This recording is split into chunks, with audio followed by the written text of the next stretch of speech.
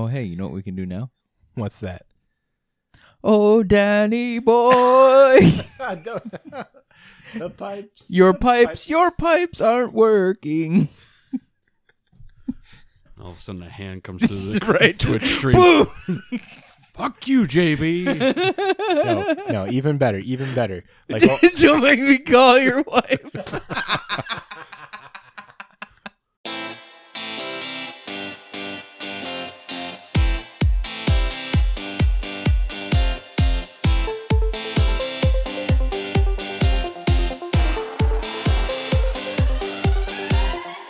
Welcome to This Week in MTG with your hosts, Matt Olson, JB, and Danny Oakstad.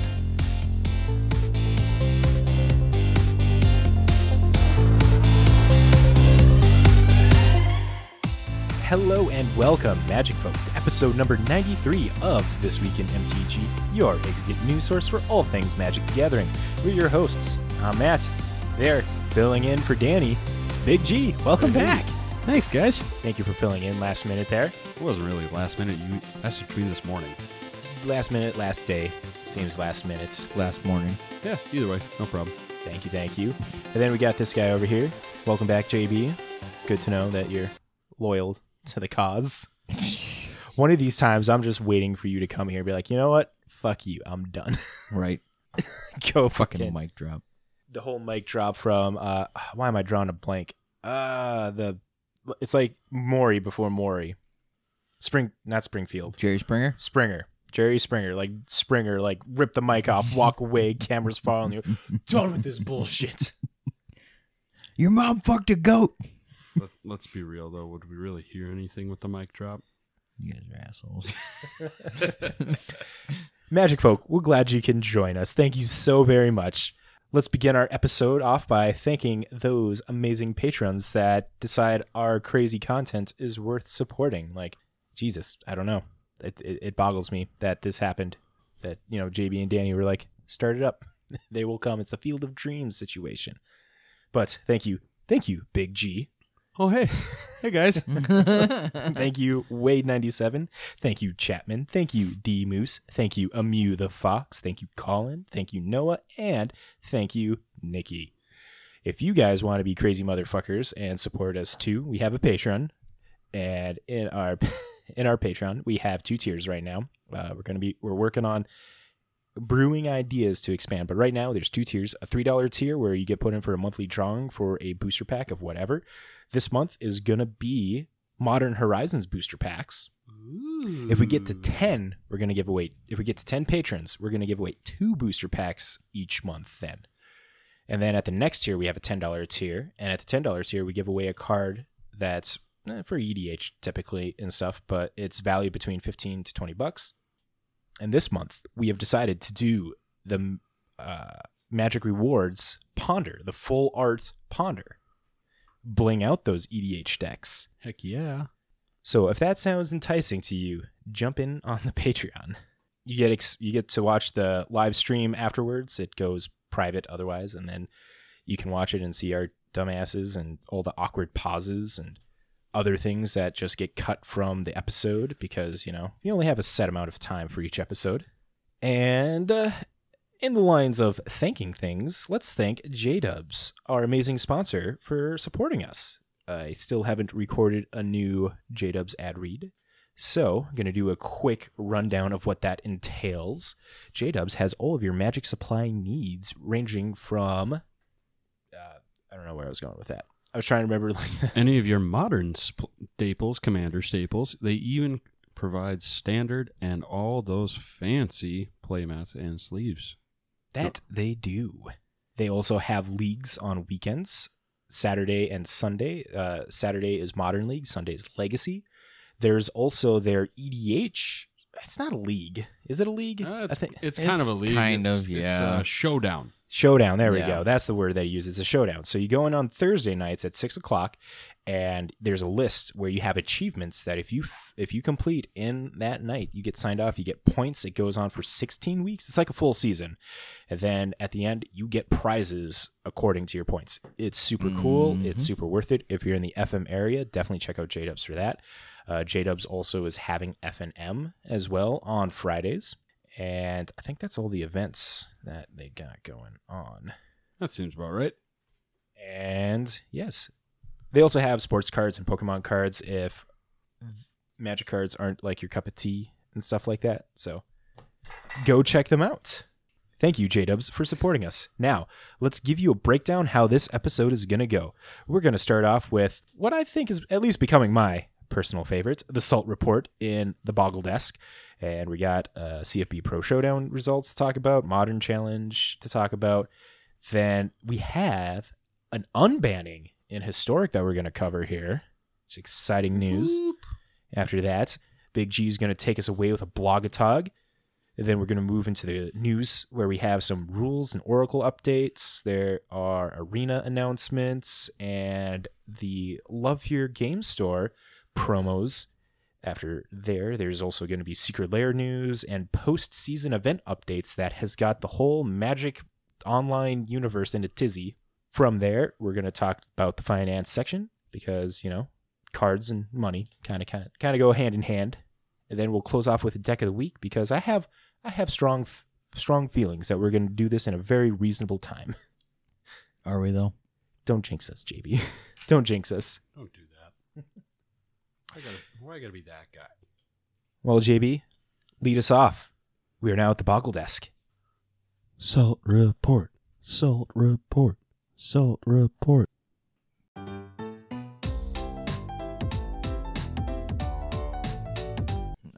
We're not talking about it. What the fuck? It's the JB Salt Report. I mean, it's not very salty, I guess. Okay, fine. Here's the salt. I wasn't there. I mean, I ended up going 2-2, so it wasn't terrible. Was first round. First round was Wurza, which, Mason, you suck at building decks. I hate you. Quit lending your shit out. Wink emoji. Yes, quit lending your shit out. Oh, I'm in time. What is it? That consult for you, JB. So yeah, no. So how salty was it? Because we got Wade in the chat here saying that where's the deck caused salt for you, JB. Yeah, it did. It was dumb. He had the combo every fucking time. So It's a Wurza deck. What do you expect? Yeah, but like right away, like no matter what I did, like it's just right there. Before I was we like, continue- really, Before we continue, Really? what deck were you playing this week? what do you think? Tell it for our listeners. I wanted to win. He was playing his namesake. Yes. So I needed to put up points. And you did good if you went 2-2. So first round, Wurza got the dinks that macked off you there. Mm-hmm. Yeah, it was stupid. No longer wearing the pants in that game. Damn. Damn, bro. Game 2. Game 2, I redeemed myself. I actually felt really good about that one because I was able to beat somebody that normally is really good, and like I mercilessly fucking beat him. So it was the highlight of my day. We'll go into details. Who was it that you beat It was mercilessly? great. Zach. What were they playing? He was playing a Teamer Cascade bullcrap. Oh. Just because Shardless Agent is now modern legal, everybody's playing freaking Cascade. So you're saying is you took some rhinos and you spanked them. Well, he wasn't. You see, he didn't go all in on rhinos. So, like, he had the Dreadhorde package and stuff versus So is he going for like the resto, the restore balance kind of something. Not sure, but I don't know. I was able to get all the pants on and do the things. It's always a good idea when JB is able to put on his pants. Right? Well, no, it was great because there was I think it was game 2. Yeah, it was because he was on the play. So I had a Boggle and just one enchantment, and he turned 3 angered. But I had a fetch left up, and I was like, I was looking at my hand, and I'm like, okay, I got the fetch. I was like, but I can't. I was like, I can't drop multiple things right now, so there's no point in me trying to fetch and shock. because I'm not going to be able to do it. So I was like, I'll just fetch on end step, whatever. And it's a good thing I kept it up because all of a sudden there he is. He drops turn 3 Anger of the Gods. So I'm like, well, shit. And then I'm like, wait, I have a fetch. So I let the shit go, fetched up the Dryad Arbor, and I'm like, well, hopefully this just stays long enough until I can get another creature or something. And nope, it did stay. He didn't have anything. I was able to suit the shit out of that thing and just go for broke. It's a holy tree having a It was, Daybreak dude, Coronet. That tree was big. It had all the pants. It was great. Okay, that was game 2. Game 3? Game 3. What was that game 3? Who did I play game 3? Oh, yeah, it was another Cascade deck game 3. Because that was Mike. And he just was able to shit out way too many rhinos too fast. Was it like the more refined, like straight up Shardless Agent Yeah, crashing it was. footfalls? Yeah, with violent outbursts and all that. It was basically pretty much his only Cascade targets were crashing footfalls. Like being able to just shit out rhinos. And he just got too much too fast. I couldn't deal with it. Okay, final round.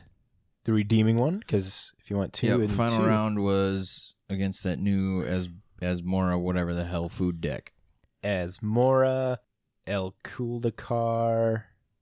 No, Sure, we'll that's go with not that. Whatever it's called. But yeah, against that food deck. And Was it the Troll King variant? yes, Then? yeah, Okay. it had the Feasting Troll King in it and whatnot.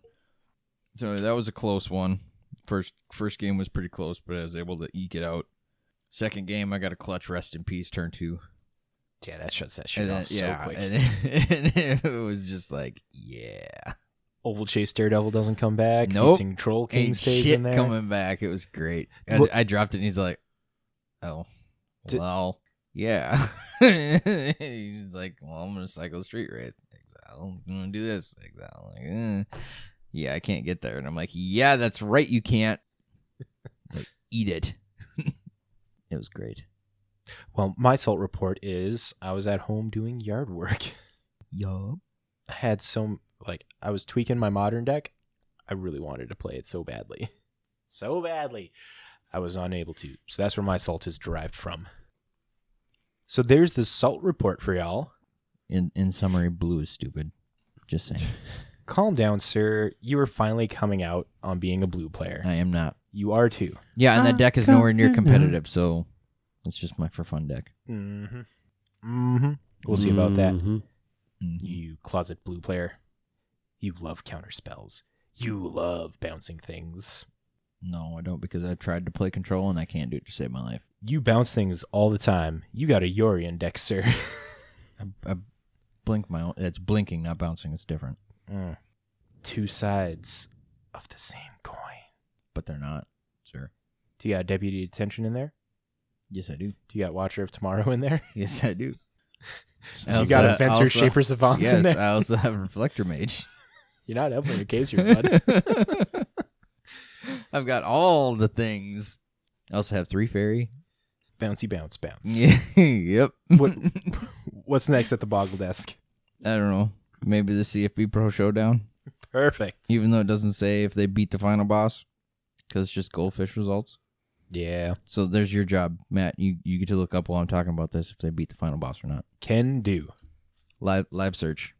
We'll keep reading that. All right, so first place we had Anaya Adventures deck. This is all standard, by the way. Horrible format. Terrible. Don't play it. Just let it die. Tell us please. how you really feel. Just let it die so Arena can die. Let's see. Do we want to do anything with the deck list? I Figured that. It's a gigantic companion. I figured that when it came to like the deck list, we just like spend most of the time on the modern because that's what we all like more than standard. Right, yeah, because standard sucks. Standard does suck. All right, so in second place, we had a Sultai Control list. Third place was Dimir Rogues. Fourth place was a Rakdos Sacrifice deck. Fifth place was another Sultai Control. Sixth place was Prismari Midrange. Seventh place was Mono White Aggro. And eighth place, we had a Teamer deck, which, yeah, I don't know. It's just Teamer fun stuff. Teamer Adventures with I Coma. mean, Coma in the end. I mean, you can't argue that. Luca, Copper Code Outcast, Saneful Stroke. I don't know. Crone War. right. I mean, like, it's kind of adventure-y, but it's not like... It runs off All of 4 adventure-y? It runs off of 4 Edgewall and Keeperman. That's adventures. Is it though? Is it really? 4 Lovestruck, 4 Brazen, 4 Bone Crusher, 4 Edgewall. It's the 16 cards. It's almost a third of your deck. You sure about that? The math is there. But anyways, in my searching, You filthy blue player. see, you. Wade agrees. That's an adventure deck. Sean Hunter, winner with the Naya Adventures deck, did beat and bossed Huey Jensen. Boom. So he doubled the credit for the top 8. Well, look at that. Good guy, Sean. Congratulations, man. I know you're not going to listen, but still, congratulations. Hey, you never know. Hey, if you You listen, never know. Sean Hunter, if you listen to this, hit us up. Join our Patreon. Jesus. Next. Before this gets cringe. Oh, we've already hit that. Not yet. We hit that a long time ago, sir. Not yet. We hit that after our second episode. We just never left. First episode was pretty cringe. Our first episode was pretty cringe. That was episode 18 when we started this. And we're at 90 fucking 3. Good God. Yeah. Been doing this for a bit. And people still listen to us. I know. That's what's crazy. I don't get it. You're all motherfuckers are crazy. Yeah. Big Chief, you're one of them. It's because they got nothing else to do. They feel bad for us, I find the short jokes and the making fun of Danny entertaining. right? And I get to hear about magic things. So. They're all just pity listens. They feel bad for us. That's Oh, what, no, that's- I don't feel bad. that's what the Patreon is, too. I'm laughing every single day. They feel bad for us, so they just give us money. It's like that guy you see begging on the street corner. You feel bad, so you give him $5. Do you want to answer this question there, JB? I can't read it. What is it? We got Wade in the chat saying, does this mean This Week in MTG doesn't want my $3? I mean, yes, we appreciate it. It goes to getting booster packs. Yes, it goes to getting winnings, sir. Oh man, how cool would it be if we get enough people to do like an event, like a sponsor Oh, dude, that would be cool. Be like, hey, Josh, let's do it this week in MTG. series? $10 because that's all we can afford instead of a Nah. 1K. No, it won't be. We'll do our own box. There you go. Oh, speaking of, There you go. Okay, we'll if cover- we can get, so let's see. Let's do some number crunching here.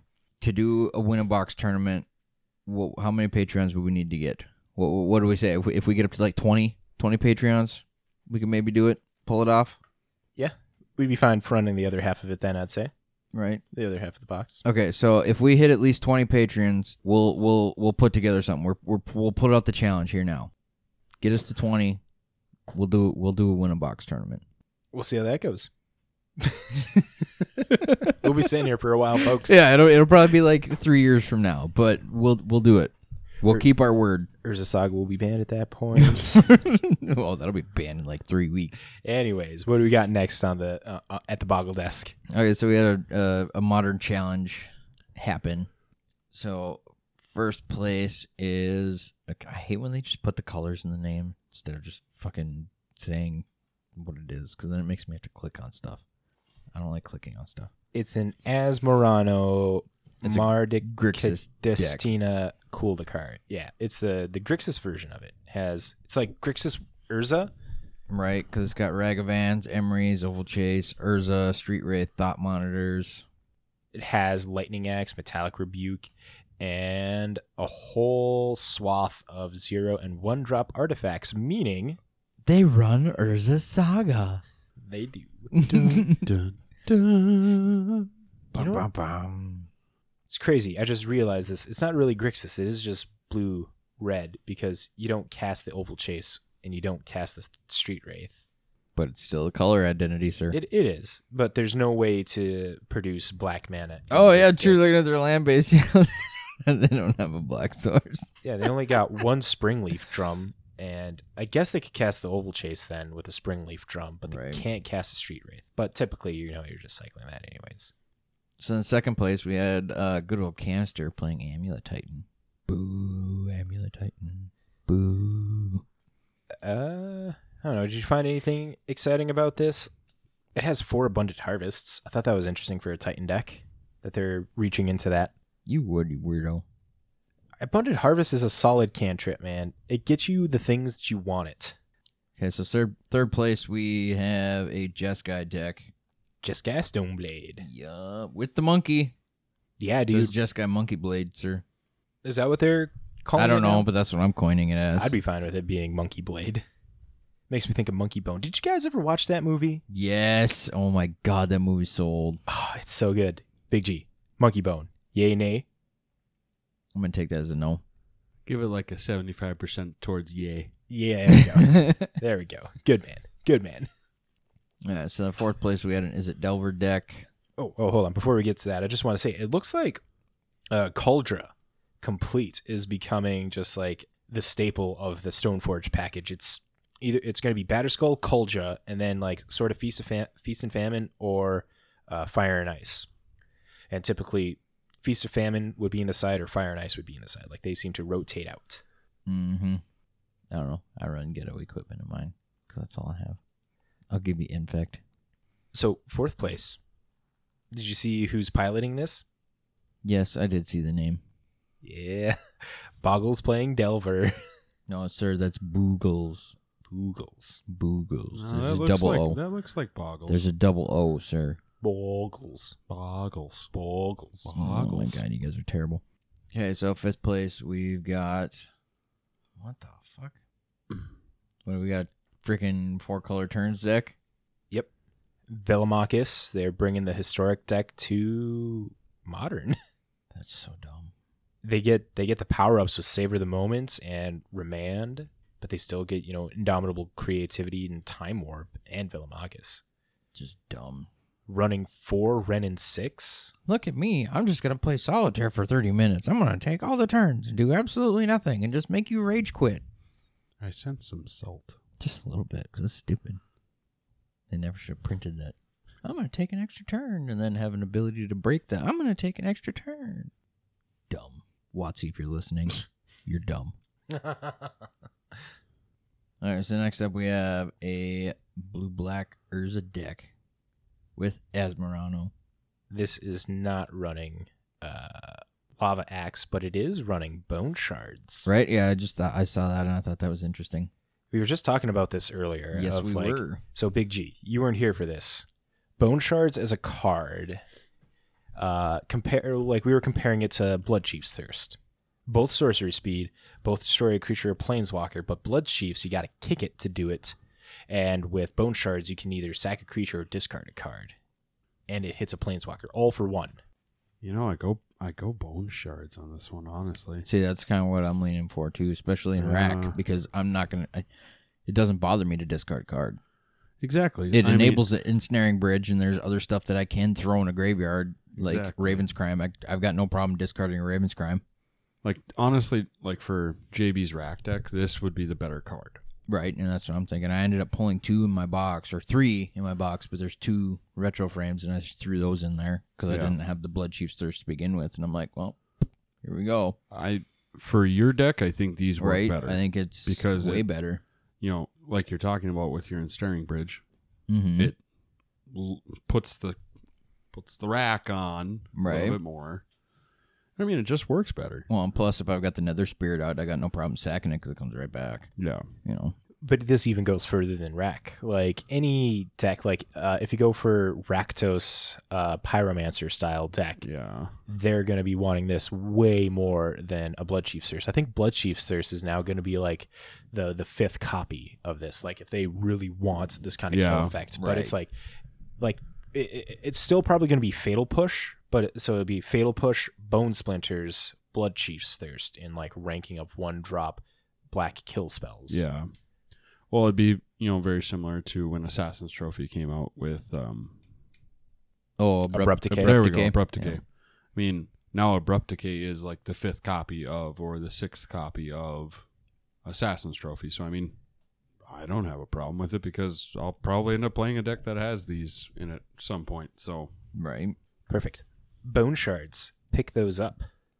It's 25 cents for the retro frame. Right. God damn. Yeah. I think it's only like 30 cents or something for the foil retro frame because I looked it up. I was like, yeah, I got a foil retro frame. Let's look at this. oh. Yeah, I was very disappointed. Because the next up we have a Gruul deck that does some things. Yeah, dude. Have you seen I like the scoozes. This is Gruul Ponza, but like the new style of Ponza. It's also got a Karn Wishboard in it too. The new style of Ponza is with Gorilla Shaman. This one's been printed into Modern. It is a red 1/1 Ape Shaman for XX, 1 colorless, destroy target non-creature artifact with mana value X. So the thing with this is this blows up lands for 1 with Karn and Liquid Metal Coating. Yeah, it does. Yeah, it does. Yeah, it does. So this is the new age of Ponza going on right here with Gorilla Shamans. Great. Well, I'm sure there'll be a way to get around it. Just, hey, let's kill before you have the mana to Right. do anything with it. But but the thing is like so in the main board they don't have. Oh, they do got 3 Liquid Metal Coatings. They got 1 in the side. Yep, 1 in the side. So they got 4. So they can get it off of Karn when that comes down with the Wish ability, and then start pinging that way. It's like 2 different axes of hitting your lands. It's pretty rough. And they got a full pillage, full play set of pillage. Yep. And if that's not even the case, it's like they can abrade your lands as well too. If Karn turns, or if Liquid Metal turns it into a fucking artifact. Just stupid. And Obsidian Charmaws, 2 of them in the main. Like they're going to be hitting a lot more things than you think. That's what I think the Charma sounds like. Oh my god. It's very feisty. Oh, Beehive. Oh my god, stop it. Stop it. All right, what's the next one? Alright, so next one, we've got another stupid 4-color take turns. This doesn't look that much different No, I was from... just say it looks like damn near the same. I think this one So has stupid. 4 Indomitable Creativity. The other one only had 3. Nope, they both had 4. Yeah, I think this is just like a straight copy-paste. They're doing the same thing. So, must have just had better matchups. The 5th place taking turns Velomachus deck. How far down you want to go? I don't know. It's just like maybe highlight the next like 16 or something, because there's an Adnaz deck that made it up in there in the top 16. Right. Hammer Time was just barely missed that at 18. Merfolk's coming in at 11th. Green Blue Merfolk at that. And all they got Oh, is look, for a Living End deck. Yay. tell us how you really feel. More Hammer Time. Yay. The Esper Control decks are doing good. That took 13th. God damn it. I don't mean to hit the tab. I meant to hit the expand. Esper Control is stupid. Wait, you can expand? Yeah. Oh my god, you can. Holy balls. So I don't have to like click on it. Yeah. I can. Wow, look at that. You learn something new every day. You're welcome. Look at that. JB Learning Technology. Right.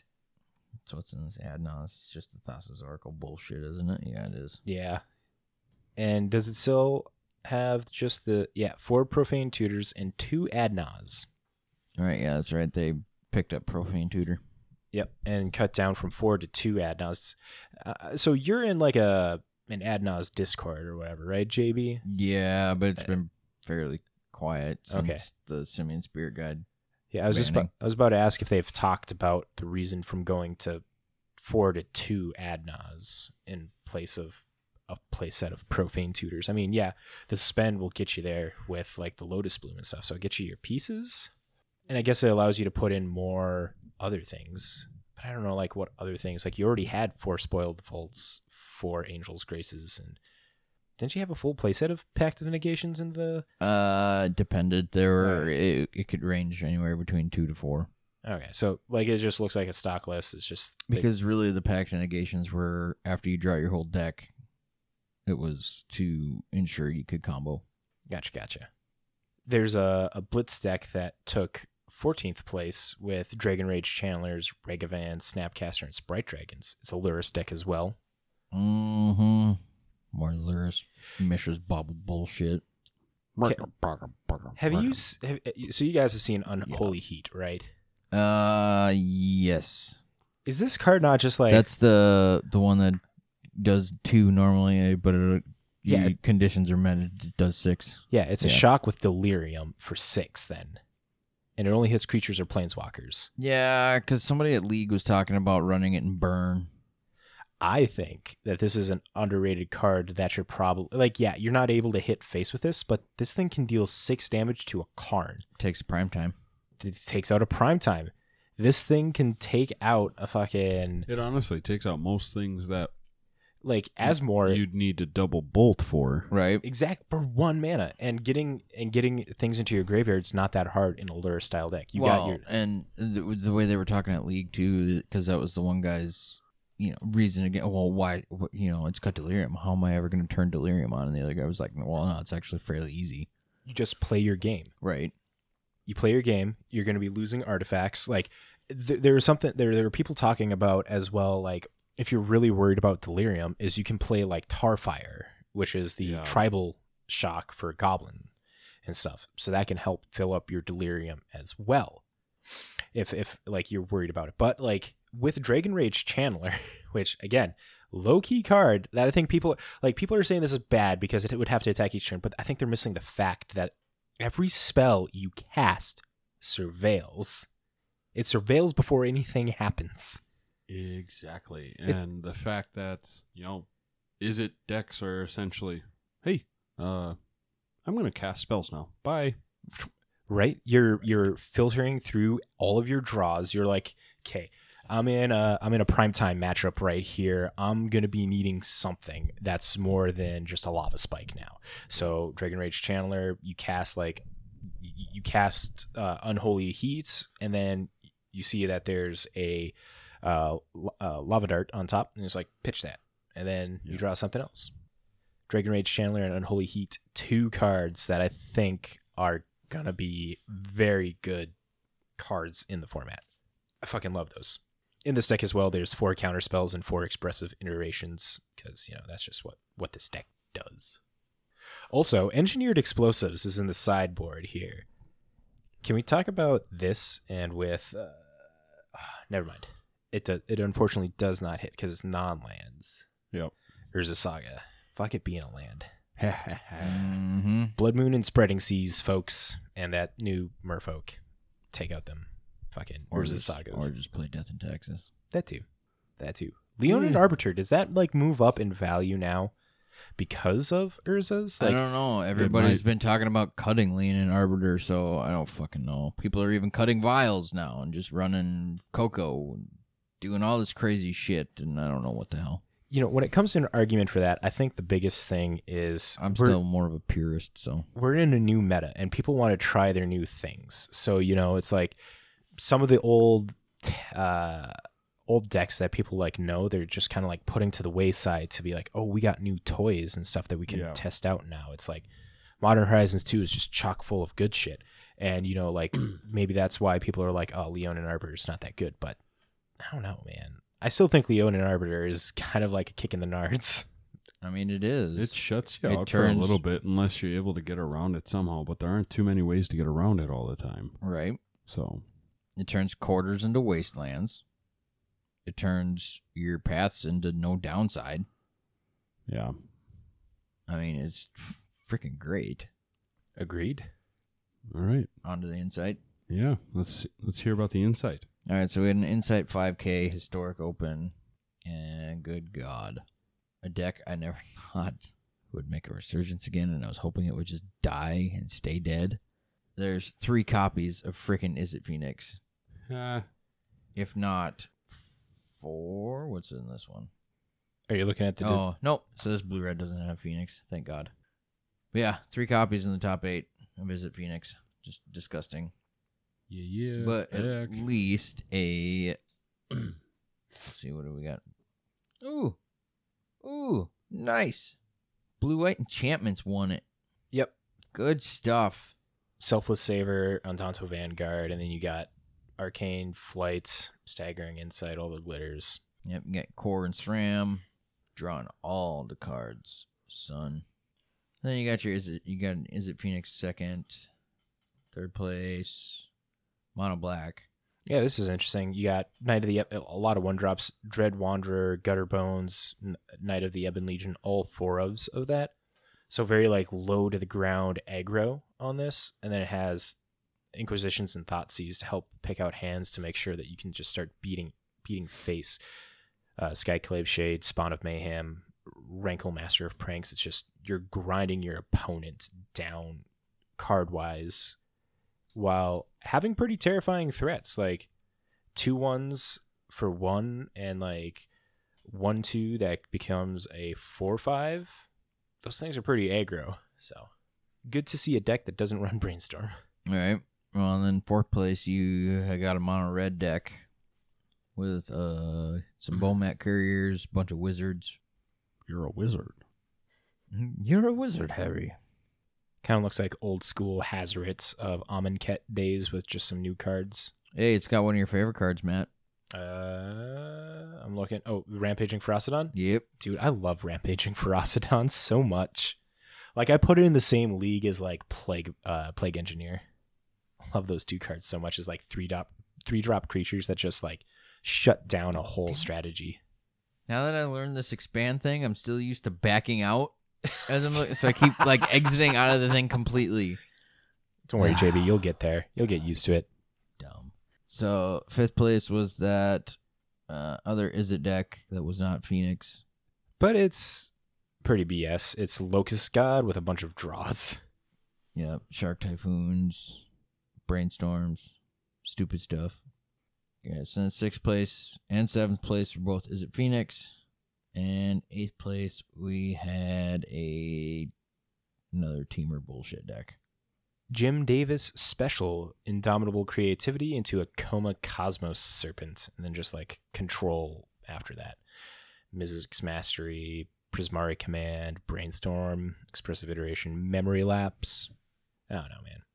Historic hasn't been really fun for me since the whole fucking printing of the Mystical Archive cards. Arena hasn't been fun, period, in like 14 months.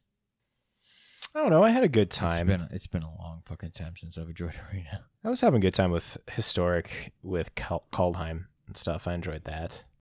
Okay, so let's just do a thing here. We're gonna do a thing. Matt, look through all these results and count how many Izzet Phoenix decks there are.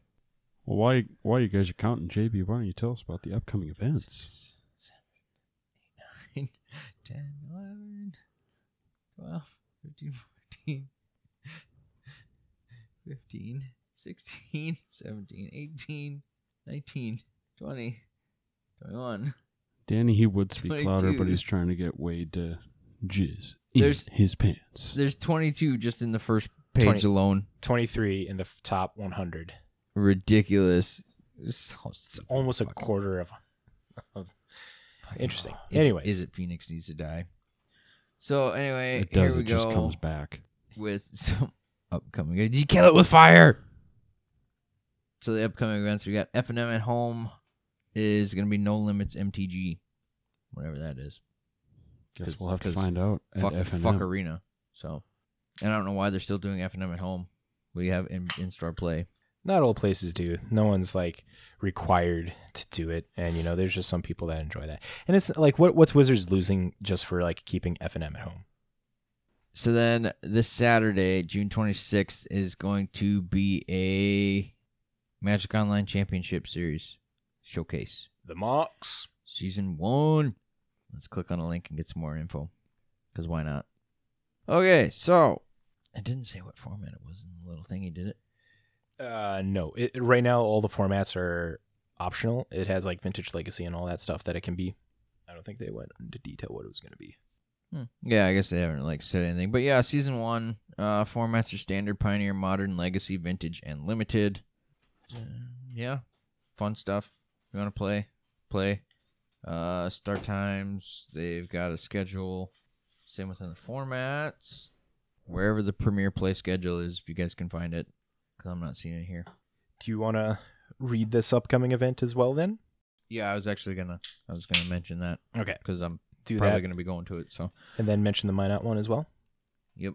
Yeah, so the entry for the Magic Online is 40 qualification points. Sizes, you got to have at least 33 players. Swiss with single elimination top 8. And just however many rounds for however many people you have. It's good stuff. So if you want to try to play some high magic or high level online magic, go for it. Let it rip. Tater chip. It's like Beyblade. Let it rip. Beyblade. Beyblade. Dun, dun, dun. Okay, so then I need to go to my Discord real quick. Or just have it pulled up right here. Oh, well, I don't want to touch your phone. It's an iPhone. I might break it. I don't know how to work it. You're not going to be It's a fucking iPhone. It's junk. So, on the 27th of June, so this Sunday, in Alexandria, there's going to be a Modern Cash tournament. Alexandria, Minnesota. Yes. For those not in the area. Yes, for those not in the area. I forget about that. So registration starts at 11 a.m. It starts at noon. Entry is $40. If you pre-register online through their website, you get to save $5. This is all going down at Elemental Games. Payout will be to the top 8. First place is $400. Second place is $200. Third and fourth get $100. Fifth through 8th get $50. It is a sanctioned event, so deck lists will be required. So yeah, hope to see you guys there because I plan on going. If you go, JB will have something for you. I will? You will. You're going to send me with some stuff? We'll see. Okay. That's cool. I'll hand some stuff out. I don't care. We'll see what happens. Right? And then also there is in the Discord somewhere. Somebody shared. Was it in the Discord or was it just on Facebook? Man, if only there was one place to put all of this information, Matt. Right? What the fuck, Matt? This is what you get for you could have shared This is easily what you for get. anyone to put in This is what you get for their own ad-libbing, Matt. stuff in their sections. I'm getting yelled at for this. Y'all could have entered it into. I was mainly talking about JB there. Oh, no. Where's the fun in that? No. Where the fuck did it get posted, damn it? No. Was it even in the J-Dubs one or was it in ours? I don't know, but anyway, July 10th, there's a freaking big modern tournament going on in Minot. As it gets closer, we'll get the more details to you guys since we're still pretty far away. But anyway, if y'all want a road trip, we're all going to be staying at Wade's house. He's going to let us ride on his big red tractor. Yeah. Thank you, Wade. Oh my God. But yes, party at Wade's house night before. So we can all just completely get shit-faced and then just play like shit. Don't you do that anyway? Sir, you better watch it. Watch what? I can't see you down there. Hey, no. Bazinga! You guys are dicks. Why do I come here again? Y'all done with the events now? Can Sure. I move into this B&R update? Yes. All Yes, right, you can. finally. Historic unbanning. This information comes from MTG Arena announcements article on Daily MTG. Since last August, we've been tracking and weighting specific commanders in both Brawl and Historic Brawl. Our goal has been to better match players with similar weighted commanders, keeping the challenge for competitive players while ensuring the format remains hospitable to casual players. Players with high-powered commanders are more likely to square off against each other, and the casual players not looking for that high-powered experience are more likely to face similar opponents. This has been largely successful, and with this system in place, we are now more likely to use the weighting rather than banning as a tool for managing or powerful commanders. Players who still really enjoy the experience of playing with those commanders may continue to do so, and players who don't want that high-powered experience can be free from that. Therefore, Golos, Tireless Pilgrim, and Winota, Joiner of Forces, are no longer banned in Historic Brawl. As the format develops, they'll continue to adjust the weighting of various commanders as appropriate. So this is pretty cool. This might actually, I don't know if it'll get me to come back and start playing Brawl on Arena, but I mean, it's cool that they're unbanning stuff finally and figuring out a different system than just getting ban happy. Yeah, this is interesting to see that they're like, so it's not like weighting like WAITING, it's weighting as in like WEIGHTING. Like when I was reading this, I'm like balancing the scales. yeah, like I feel they could have worded that better in that manner. But yeah, like how they got an AI that's going to like determine they do this with like chess players, right? Yeah. Like that's the thing where it's like you're in the 1600 range or whatever, and then you're going to be playing against people that are in that range and stuff as well.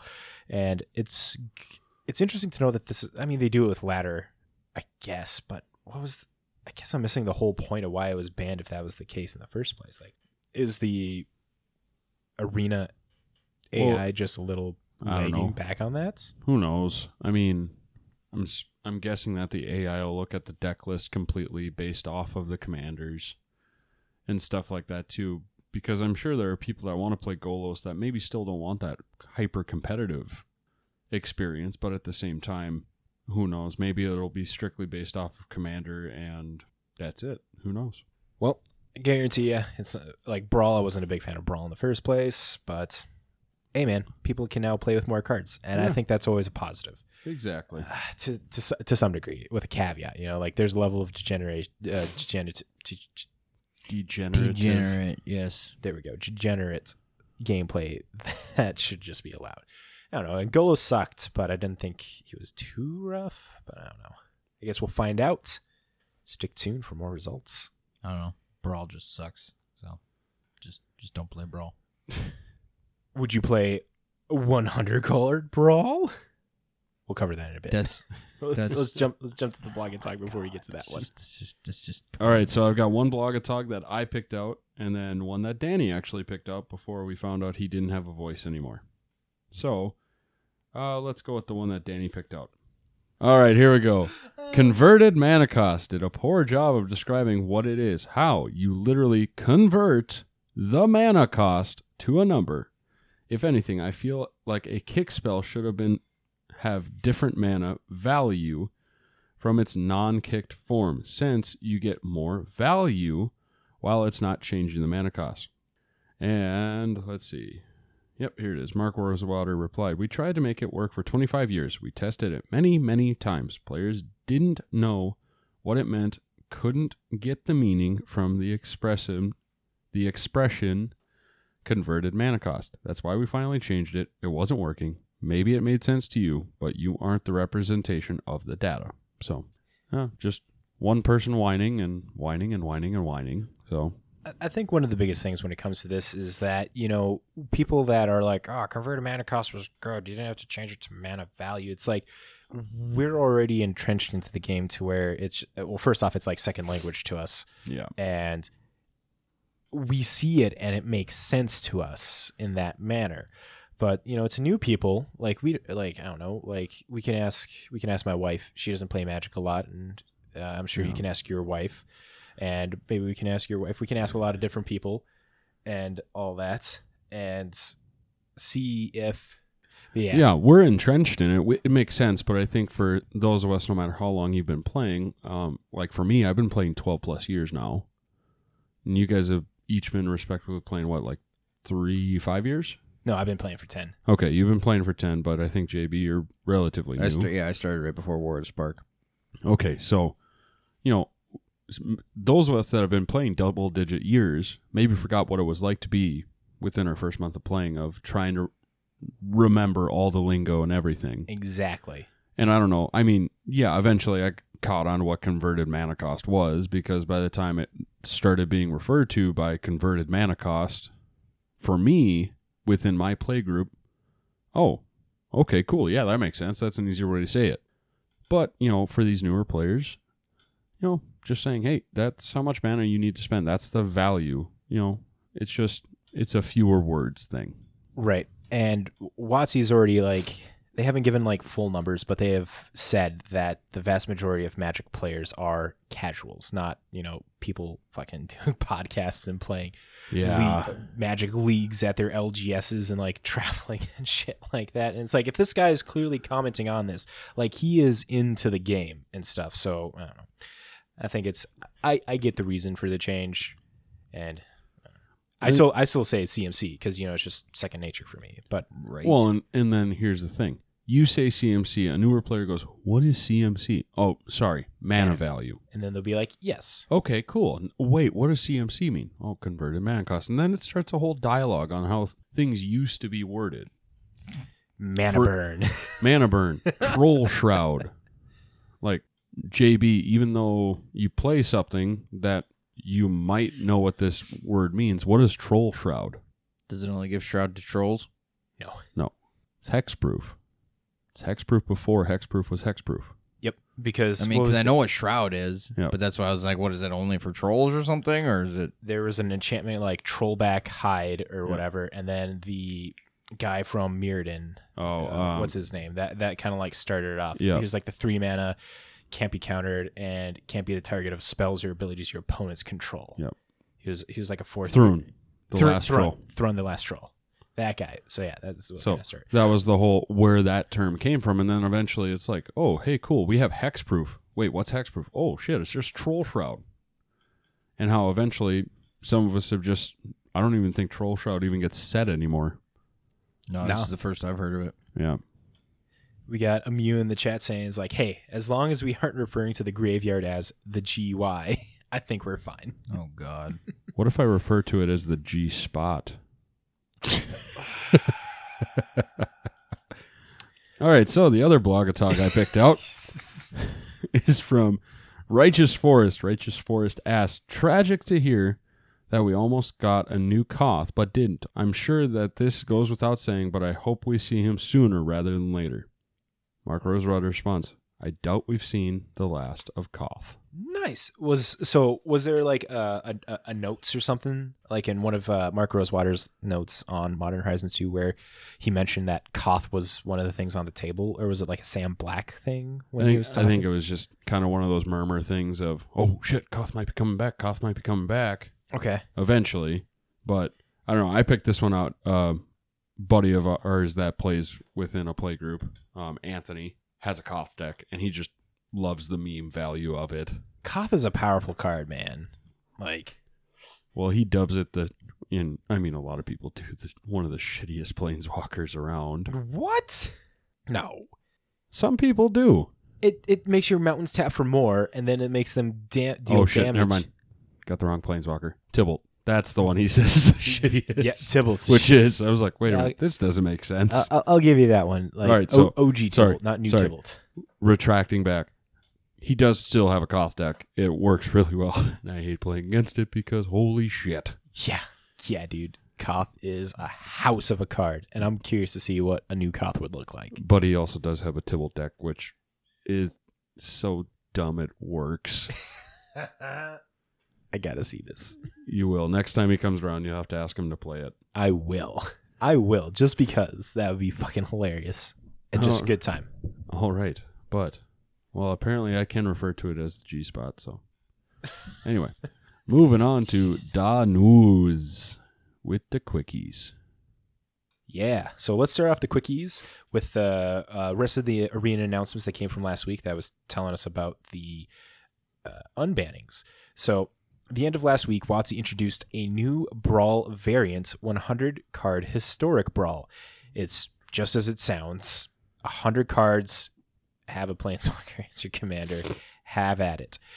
You make a Historic Brawl with 100 cards instead of 60. So there will be events going on from now until June 25th, this Saturday, for Historic 100 card Brawl. Go on Arena, find those. Also, Jumpstart is available on Arena from now till July 8th. I love Jumpstart, JB. I know you're a fan of Jumpstart as well on Arena. That's fun. That's the only reason I've been on Arena lately is because Jumpstart came back. It's Jump around. to get into the Jumpstart, it's 2K gold or 400 gems. Fun fact: J-Dubs has Jumpstart right now still. Yeah, dude. What was this, like the fourth wave of Jumpstart cards getting sent out? Allosaurus Rider, not Allosaurus Rider. Allosaurus Shepherd. Shepherd is $75. Yep, yeah, that's right. I sent you guys that picture of You it. did. I've been keeping an eye on it just for shits and giggles to watch it for Danny. So Danny wants a bunch of them, and I've been watching that thing just go. So to all you people that are out there thinking that Jumpstart was a bad product because all the cards are going to be super expensive, they're getting sent out. Mm-hmm. Have some fucking patience. It's a print. It's an unlimited print. Like, as long as people keep wanting it, they're going to keep making it. And here we are. Is it a year later? Did it come out officially last June? No, it was slated for July, wasn't it? Okay, so it came out in It was July. a July release, I want to say. Okay, so it's almost been a full year of Jumpstart being out. All right, so next in the quickies, WotC has announced via a tweet that the world release of Innistrad Midnight Hunt will be delayed a week. More information is going to be shared later this summer. So yeah, July 17th. as soon as we know, we'll let you know. For those wondering at home, July 17th last year is when Jumpstart came out. Yes. All right, so next in the quickies, we've got official rules and Oracle articles from Daily MTG. The rules updates have a lot, so we're just going to cover a few here that we found interesting. If you are interested in seeing the full article of these changes, links will be provided in the description below. All right, here we go. Rule 113.6a states, characteristic defining abilities function everywhere, even outside the game. They also function before the game begins, and this rule was given an update to clarify the fact so that way you know you have... so Kahira will be your companion, and there will be shapeshifters with the changeling ability in your deck. Rule 604.3 is receiving the same update. Now, another rule, Rule 109.4b says normally only objects on the stack and battlefield have controllers. 109.4 has a list of exceptions to that rule. A new rule here clarifies that triggered abilities that have triggered but not yet been placed on the stack do have controllers. The rest of the section is moved down by one letter, so basically just shifted a little bit within the rules text, so that way if you're looking for a specific one and you're not seeing where it was, just look one letter down. Now, the Oracle announcements of this article is where WotC gives a full list of 250 cards that have been updated to give creatures that have Phyrexian creature type, like Blade Splicer and Brutaclad. What? Blade Splicer's a Phyrexian now? Yep. No way. And Psychosis Crawler. Yep. I was about to say I missed Psychosis Crawler. That's the one that I care about. I love Psychosis Crawler as a card. Dude, Blade Splicer's legit. So it's a some Phyrexian. of these That's so cool. have been completed into Phyrexian Standard. Announced here is also the addition of Ranger creature type, although it only is being given 2 cards at this point, which is Kyrian Ranger and Ranger Captain of Eos. Adventures of the Forgotten Realm has shown that we will be getting a 3rd one of Drizzt Do'Runner? Yeah. Drisdord. Yeah, whatever. I'm not a D&D person, so Yep. yes. Drizzt, the guy that makes the cat token that we saw. Meow. All right, next. He's a badass. Next quickie. And the final quickie is that WotC posted on the Wizards Play Network the rest of the Love Your LGS promo cards. Quote, starting July 23rd, you can give out one of these fan favorite foil retro frame promos for each event entry to keep your customers coming back for more. The cards are Aven Mindsensor, Dig Through Time, Bolas' Citadel, Goblin Guide, and Scavenging Ooze. Each promo comes with an arena code for a Japanese alt art Planeswalker sleeve. We recommend limiting each customer to a total of 5 promos and codes, given out 1 of each per day while supplies last. In the same article, Mystery Booster Convention Edition draft will be available to schedule now on Event Link. LGSs can start running these events as soon as August 20th, 2021. In an article posted on Daily MTG, WotC goes over some of the changes to a few of the convention cards, some cards getting removed from this updated release, cards that will be appearing twice as their previous frequency, and the full list of what is in the set after these changes. The last bit of information in this WPN article talked about how stores that have reached WPN premium status by July 22nd will receive 2 copies of every rare and mythic rare in Adventures of the Forgotten Realms with an all-new treatment not found anywhere else in the set, the iconic D&D ampersand and glossy, transparent overlay on the front of each card. Have you guys seen that? No, I haven't seen pictures of any of that yet. Okay. Do they even have anything out yet for it? So, here's the retro. Dude, I frames. want those. I want the mind sensor and the scoos. I need them in Yep. my life. What the shit? That is Oh, awesome. okay, so that's cool. I thought they were just gonna do it in the text box like they did with, like set symbols and stuff like that. But it's over the whole card. Yes. That's cool. Which is the ampersands is like that and symbol between D&D, where it's like a dragon that's curled up to look like the and symbol, and they have it on the side of the card. Right, dude, that's legit. I like that they did the full card instead of just the text box. Right? It looks super cool. And they're a glossy foil in this transparent overlay on each of the cards. So yeah, stores are getting 2 copies of every rare and mythic rare. Each store is getting 2. So rares and mythic rares from Dungeons and Dragons are actually going to be in excess, I would say, to WPM premium stores. I guess, I don't know. Do we... I think we would be able to find the number of WPM premium stores online, like what the amount is. And if that's the case, that'll give us a good idea of like how many of these things are going to be in the wild, if they're actually going to like fetch, a quote unquote premium price. I feel like it'll be about the same as the Ultimate Edition fetch lands. When Blake was like, the number of cards that got printed and been sent out, like there are more of the Ultimate Edition fetch lands out in the wild than there are of Zendikar original or whatever when they first came out.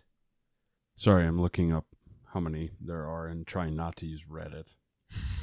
Well, while you do that, But, then... well, honestly, I'm just going to Fucking go off of Reddit. that. There's about 1,000. Okay. And we don't know like how many rares or mythic rares there are, so as soon as all that math comes out. Yeah, who knows? I think that's cool that they're doing something like that. And more ways to like print out different cards and different variants. Like WotC seems to be doing a good job with doing collectible, the collectible side of cards now, where it's like so many different variations. Which, honestly, it's been really nice because I do like to collect a little bit too. So, Which leads us into a kind of nice transition to our next topic, one of the bigger ones that we're going to talk about. Wizards announced last the 17th. What was that? Thursday? Yep. Last Thursday, there's a new Secret Lair all natural, totally refreshing super drop. On days like today, we like to crack open a nice cold super drop and watch the clouds roll by. Can you feel the warm breeze and smell the summer jasmine? With your favorite refreshing beverage in hand, take a leisurely look through the options below, then saunter over to the secretlair.wizards.com between 9 a.m. Pacific Time, June 21st, and 9 a.m. Pacific Time, July 23rd to pre-order your next delightful treat. All right, should we take turns reading each one of these secret lairs? yeah, let's do it. All right, I'll start off then. First up is the Saturday Morning D&D Secret Lair. This one has 6 cards in traditional foil and non-foil. There is a Borderless Commander Sphere, a Borderless Hero's Downfall, a Borderless Impact Tremors, a Borderless Primal Vigor, a Borderless Unbreakable Formation, and a Borderless Whir of Invention. And all these are in the art style of the 1983 Saturday morning cartoony stuff, Dungeons & Dragons TV show. Cartoon scientist and skilled artist Tyler Walpole has successfully distilled the feeling into magic art. Just look at these things. They're spot on. Whether you're a fan of D&D or a fan of magic or just a fan of fun, you'll find what you're looking for in this drop. Yeah, dude, this makes me think of like 80s cartoons for sure. I thought, honestly, Right, when I I was first thinking saw these come out, He-Man. I thought this was a freaking joke. Oh, you did? Well, there are so many of those, like, hey, we're going to do alt arts, and we're going to do it based off of different property. I saw these, and I'm like, no fucking way. Right, these are cool though, dude. I fucking love So these. you see the command sphere? Yes. That's the dungeon master from the San Francisco drop, where it was the Planeswalker dungeon master that came out with the hammer, the Hasbro hammer, and the Nerf gun card as well. Like that's the dungeon master. But honestly, I like the look of them. I don't know if I'll get any of this just because I'm trying to save on some coin, but they are very pretty.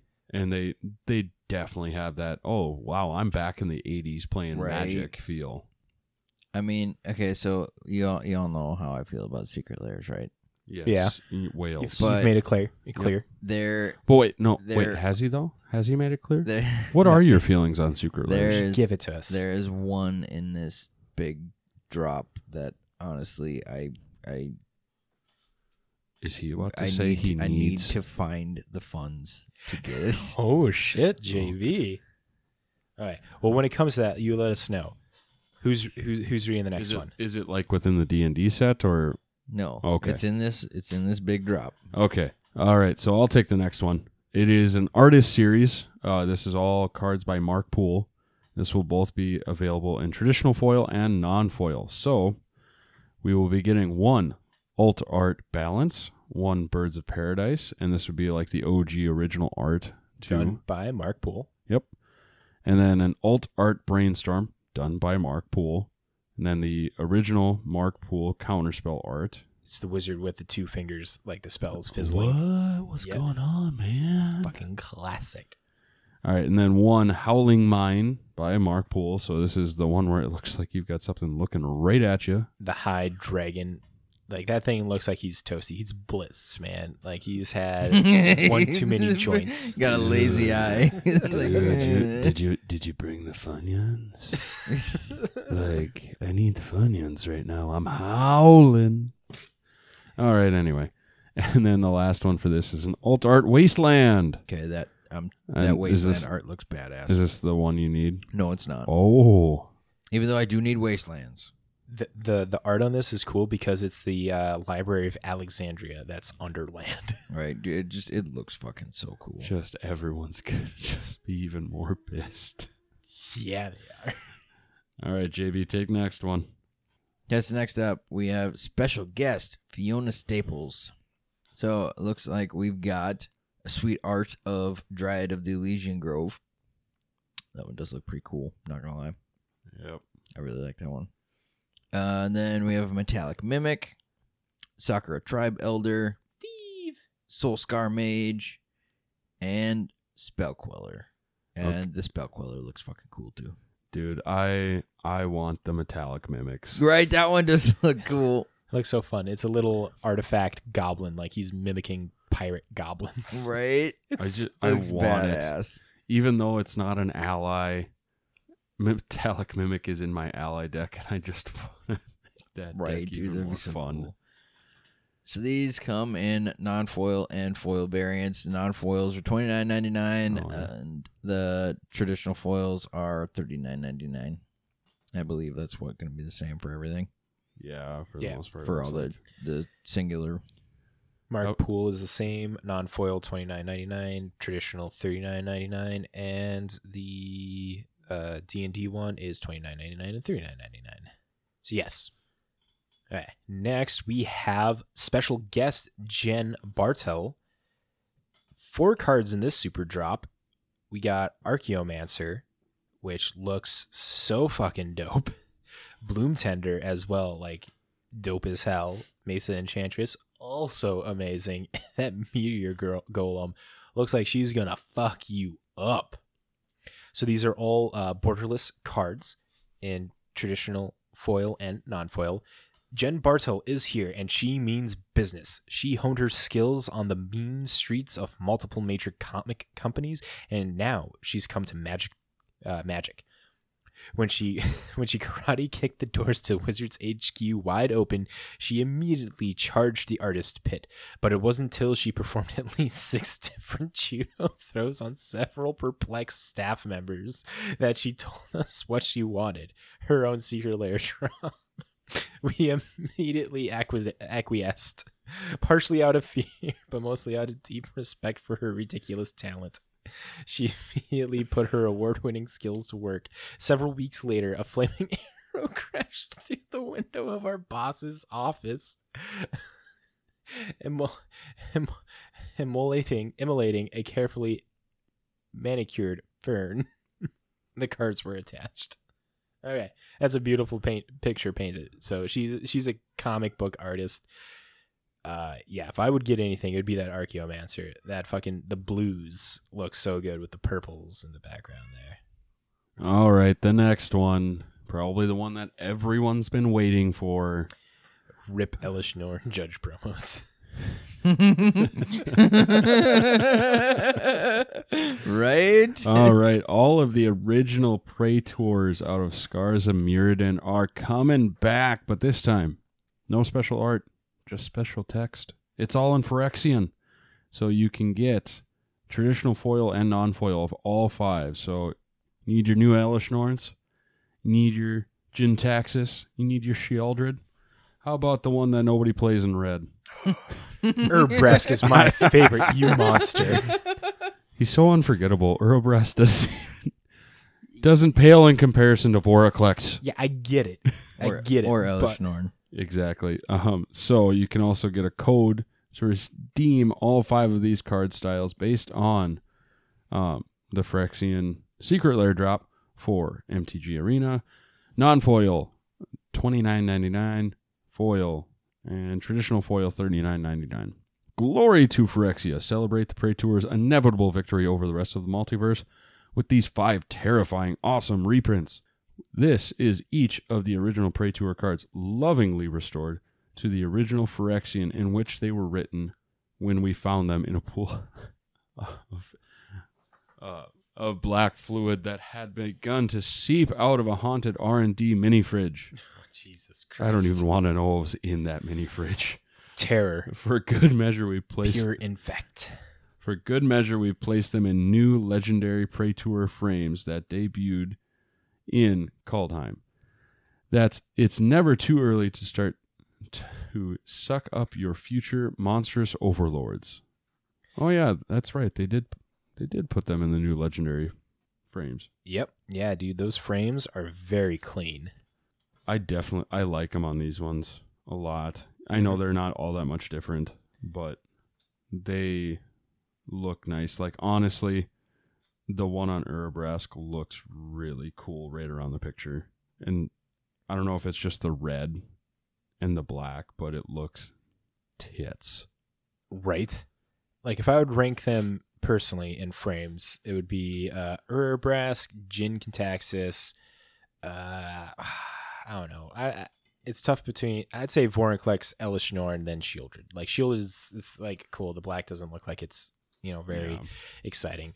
But like with the blue in the black with Jin-Gitaxias. Yeah. Urabrask, Jin-Gitaxias, Vorinclex, Elishnorn, Sheoldred. My personal ranking of border, not usability of the cards. Yeah, we all knew what you meant. So is this a secret lair that you would want? This next one? Which one? The Phyrexian one or the next one? This next one you're about to read. Maybe. It is. It is. Go on. It is. So the next one is Mother's Day 2021. So if you kind of guessed from what it might be, you get 4 different, alternate art versions of Mother of Runes. You got to say it right. Mother of Runes. Do it. Mom. You get mom. Runes. You get 4 different moms. Runes. Come on. Say it, JB. No. Damn it, JB. I will not give in to peer pressure. But no, these look pretty sweet. And I need them for my legacy deck. They're fucking cool. And in this one, Rebecca Guay is in this after I didn't know this, but her last art that she did for Wizards was back in 2009. And she has a portfolio of 160 cards. And so like you can see it on the screen right now, but this is her art. It's the one where she's cradling a baby against her chest and holding up the moon or whatever that's falling down. Like, that art is sick. But yeah, no, after what is that? 10, 11, 12 years? 12 years hiatus away from Magic, comes back with this banger of a card. All right, dude. Like, just the art on these is so cool. Like, I don't know. I need to find the cash to buy these because this is just cool. I like it. Next up in the Secret Lairs, we have Dan Frazier is back, the Allied Signets. So these are actually super dope. Like, Commander players are going to fucking want these things.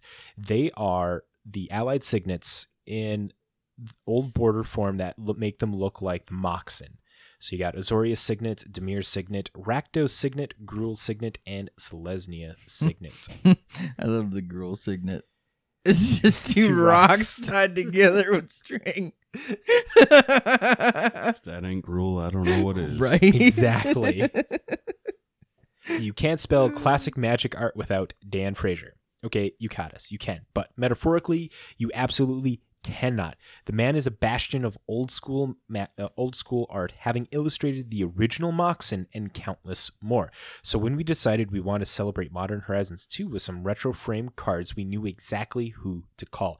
Dan went up and beyond, illustrating the Allied Signets as if the guilds were conceived almost 30 years ago. Some parts will look familiar, others will not. Only one thing is for sure, Dan Frazier is back with a vengeance. And don't worry, folks, because guess what? Dan Frazier's back. The enemy signets. This is like a really bad part 2 to an 80s action film. Right? I'm expecting Dolph Lundgren to come busting through the wall or something. All right, so just in case you weren't familiar, you have the Orzhov, the Izzet, the Golgari, the Boros, and the Simic signets out of this one. And again, they look fantastic in these retro frames and these arts. I'm honestly going to go, my favorite is the Simic one out of these 5. The Simic one looks good, but I am a fan of the Orzhov one. Right? Orzhov, the Orzhov and the Golgari are pretty freaking sweet. Right. The from the first one, I like Rakdos Charm so much. From the You mean Signet? It's not a charm. Yeah, a Rakdos Signet. I like the Rakdos Signet so much. The art in this, like, the thing is just so vicious fucking looking. I don't know, the Dimir one looks freaking cool. Right? Yeah, I'm going Selesnya on this one. That was a close second. I really like that one. And then the description is exactly the same. The prices are exactly the same for the both sets of signets. So you can pick all of these up individually, or you can get the whole all natural foil bundle for $269. Take a big sip of all the foil drops in this all natural, totally refreshing super drop. All the drops come in foil, so you won't miss a thing. Beat the heat with these shiny drops. They got the non-foil as well, and that is $199. And then the final one is All For You bundle. The Super Whale Drop. For $444.44.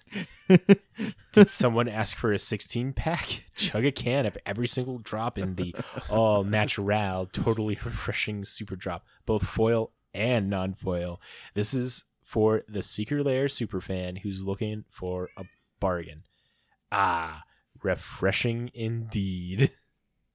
So Ultra Pro is also going to be given, they went online with a bunch of different playmats, so you can go check out shop.ultrapro.com to grab different versions of all these super drops into playmat form.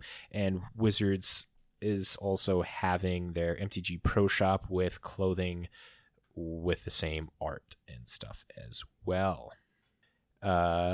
Great games. Same great Secret Lair, new slimmer box. So this is kind of like falling in lines with their more growing reducing the amount of packaging with their stuff. So the sharpest sleuths among you may have noticed something more surprising inside the image shown case. The tasty treats coming in all natural, totally refreshing super drop. That is a mouthful to say every time. So yeah, just all natural.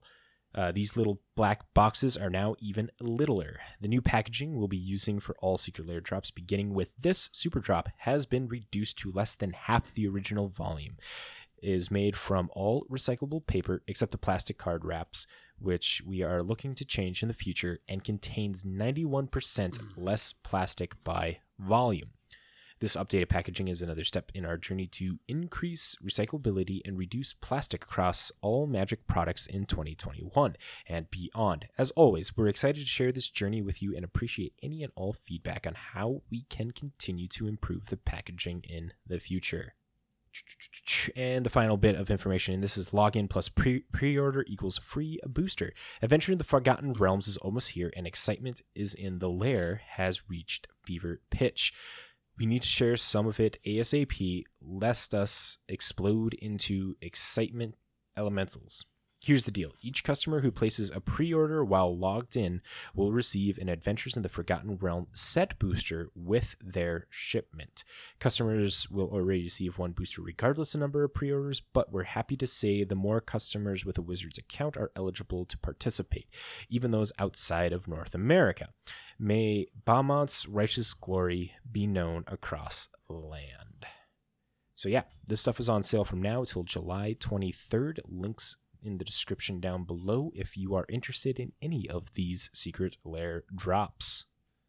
Okay, this one is a juicier topic, I would say. Have you guys been online to see any of the turmoil that's come from this? I haven't, because in all honesty, with the Challenger Gauntlet, I don't care. Okay. And the hard thing, it really is. You essentially have to be chosen to even have a chance at getting into it. Like the good old days of when Matt and I first started playing Magic, of, hey, cool, you could go to a Pro Tour qualifier and maybe have a chance to play on the Pro Tour, even if it's just one go round, are gone right now. So keyword right now. I don't think they're going to be gone forever. That's just my personal belief. But no, and I think with some of the changes they've already talked about on one of the last episodes I was here for, I mean, that'll change. Like the Pro Tour will change. Mm-hmm. I'm excited to see what's going to come from that. But this article is their 2020-2021 postseason event updates. First thing they talk about is the Challenger Gauntlet taking place August 6th through the 8th. Features the top non-league players from all three of the 2020-2021 championships, Zendikar Rising, Kaldheim, and Strixhaven, playing off for qualifications to the Magic World Championship 27 Rivals Gauntlet and invitations to the MPL for the 2021-2022 season. They got a little graphic of how to get there, but that's not too big of a deal. These 24 players battle across Standard and Historic with a top 12 playoff to determine the 4 qualifications to Magic World Championship and set up a double-header league playoff weekend to follow. One of the biggest weekends for competitive Magic this year unfolds across both the Rivals Gauntlet and the MPL Gauntlet, featuring Standard and Historic, taking place September 2nd through the 5th live at twitch.tv/magic.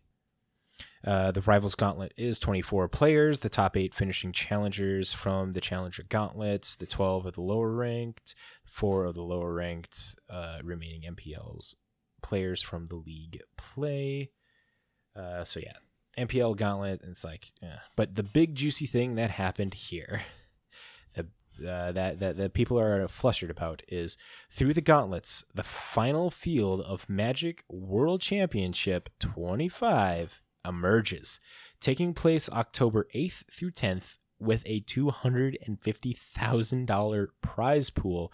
The competition will be among the best of the best for Magic's most prestigious prize. Updated. To reflect the World Championship also clinched top 4 of MPL standings, invitations passed down to the MPL Gauntlet.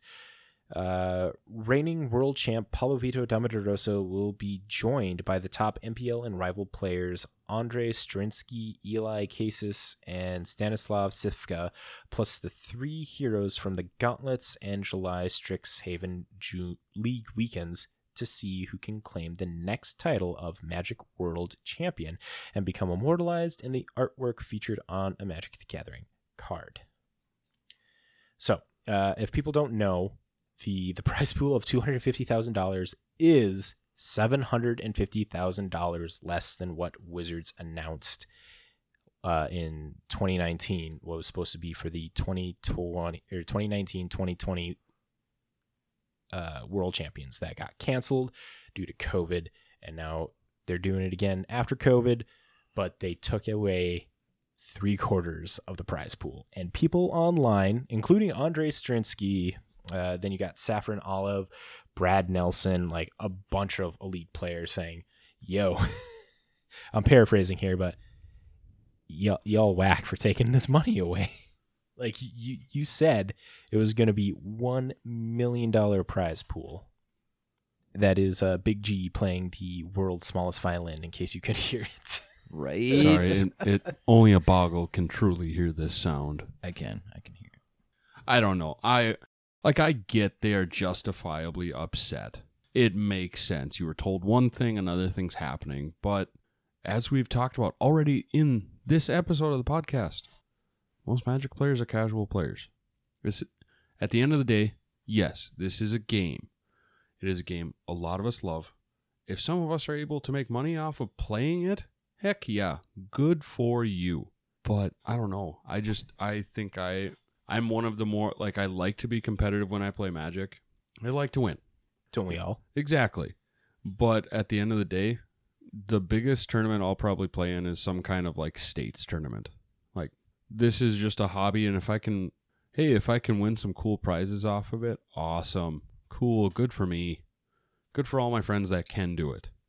If I have any friends that are able to jump into playing Worlds, hell yeah, I will watch and I will support the heck out of them. But I think for me, there's the disconnect. It's like, okay, cool, you're playing a deck that I've seen before, but for some reason you get to play this deck versus, my buddy that plays the same deck down in, Fargo, North Dakota at Modern League or Legacy League. It's one of those things. For me, watching the pros play Magic is different than watching pro athletes, because guess what? Yep, my buddy might have been able to do that same move one time down at a pickup game of football, basketball, soccer, whatever sport it happens to be. But those guys are doing it consistently every day. X number of minutes based off of whatever sport you're playing. To me, it's a little bit more entertaining to watch those sports rather than esports. Like, some of them, like, we'll jump into like the Call of Duties, the Halos, Fortnite, stuff like that, where there's tips and tricks of how you can do things differently. Magic the Gathering, yeah, there's some ways you can do things differently, but there's point A, there's point B, and really there's only maybe like 3 different paths to go down to get from point A to point B. Depending on the deck you're running. So, yeah, I don't know. Can't argue with that. I don't know. I understand why they're pissed. If I were in their shoes, I would be too. But I have no horse in this race. I'm not pissed. Understandable, rightfully so. A lot of the discourse comes from, again, Wizards saying it was going to be $1 million, and then they just like take all that money away. A lot of people online are also proposing the idea of the world's competitors submitting, just like all land decks and then just like playing the worst kind of Magic. It's just like go to time every time and go into time every time and, just not making it enjoyable to watch as a way to like stick it to WotC and something like that. And it's like, in my head, I don't know the whole intricacies of fucking, streaming live world premiere Magic and shit like that. And, but I don't know, like, WotC's still going to be the winners if people are still playing and stuff. Like, they're going to be giving out the money and shit like that. No, I think they should all just play Colossal Dreadmon decks. There we go. Yes. There you go. That's what they need to do. Let's spread the word. Everybody just play nothing but Colossal Dreadmon. So yeah, but that'll actually speed up the point of what these guys are trying to do. Yeah. So what do you think of this, JB? Like, WotC just taking away, $750K from the prize pool of, like, Pablo Vito won $300,000 in 2020, because it was just before COVID happened, when Honolulu happened, and he won, or was it lifetime of $300,000K? It wasn't Worlds didn't give him $300,000K. It was like his lifetime earnings was $300K. I think it was lifetime. Yeah. So this was going to be like Paulo Vitor Damarosa's life winnings in one world. I mean, I guess I get both sides of it. Like, yeah, I do feel for the pros. Like, you know, they work so hard, and if you can get like, if your payday can be $300K, like. But the thing is, at the end of the day, everybody should know, even the pros should know, that this is not an all-in, this is what you make your complete living off of. It's just not there. The prizes have never been there. You can't. All pros supplement You their can't income. support yourself on just income from these I mean, you could. events alone. You could, but it wouldn't be much. Exactly. And- That's and what I'm you saying. could- Like, and it you would couldn't have have- to be just you, and you'd be living in a shack down by the fucking river. And you couldn't afford to play Magic. Exactly. Look at my cards, guys. They cost $3,000. Right. You're I living in mean, a like, box, that's but the I'm thing. sorry. Like, it's anybody who is looking to get into the pros as the answer to all their fucking woes, and I'm gonna do so good, and I'm gonna make so much fucking money. That's not what it's for. No. You know, it's that's just not it. It's just not there. And I have a feeling that half the reason why they pulled so much money is I'm guessing it's got to do something with how the pandemic hit everything. It put a major backlash in everything. Everything's just now starting to come back up. You know, you got to understand, they're a business. They took a hit. Everybody took a hit during this pandemic. And I'm sure they don't have as much of the available funds to push this prize pool as they did before this shit happened. Maybe, though. In Q1, Wizards reported having a net profit of like 13%. They made $187 million or whatever, I think it was. It's a lot of fucking change there. I don't know. I think... But at the end of the day, they're still a business, and they still have to pay all their employees, all their legal teams, everything else. They have insane overhead, and that's things that people tend to overlook. They just think, oh, well, they made all this money. They're just loaded. No, they have expenses to pay too. Yeah, I imagine Magic has like very low profit margins when it comes down to it. Well, you know what? Speaking of these prize pools dropping... You know what else is dropping? What? Card prices! Great transition. But first, they have to go up before they can go down. Oh, very good. Do you like that? So wait. I do like that. That's pretty good. Wait, here you go. You ready? The cards get knocked down, but they go up again. You're never going to keep them You're never going to keep them down. Because price memory is a thing. Oh, Danny boy. Oh, Danny boy. Cha-ching.